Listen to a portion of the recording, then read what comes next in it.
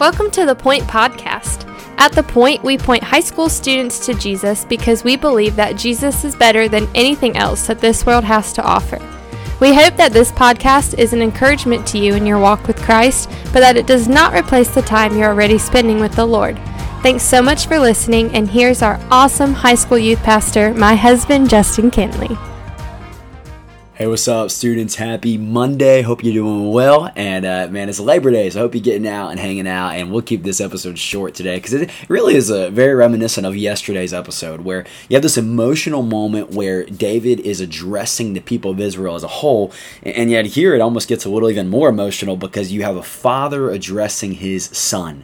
David here, knowing he's about to die, knowing he's about to move on, is addressing Solomon. And I love the command he gives him. Man, I mean, just when you read the Bible slowly and you read through the Old Testament, like there's so many things that are so encouraging for us that literally we can just lift right off here and be like, man, that is great advice for our life and great application for our life. And verse 9 of 1 Chronicles 28 is one of those. Listen to what David tells Solomon.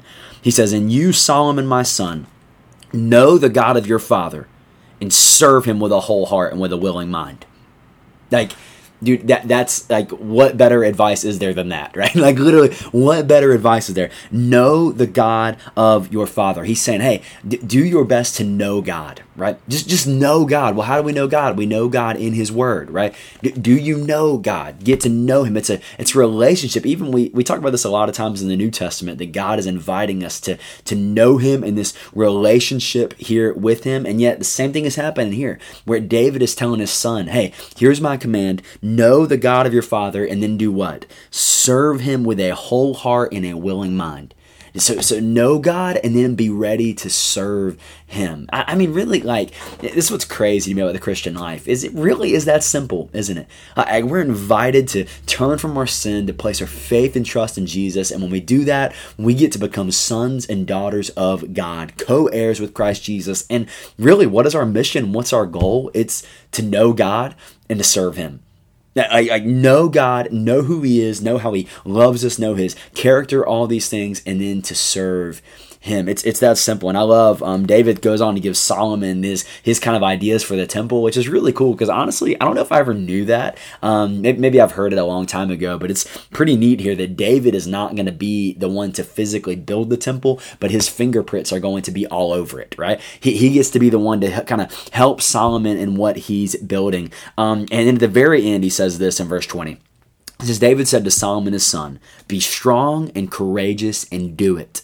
Do not be afraid or dismayed, for the Lord God, even my God, is with you." We serve a generational God, right? He's the same yesterday, today, and forever. He's the Alpha and the Omega, the beginning and the end. So David says, the same God who is with me is going to be with you. He will not leave you nor forsake you until all the work of the service of the house of the Lord is finished. And behold, the divisions of the priests and the Levites for all your service in the house of God, and with you in all the work will be every willing man who has skill or any kind of service. Also the officers and the people will be wholly at your command. Why can he say that? Because he's already left a legacy in the last 3 or 4 chapters. He set up all these men to help Solomon, to walk with him, and he says, look, you don't have to be afraid. You don't have to be discouraged. God is with you. There's God-fearing people around you. Just do what the Lord has called you to do.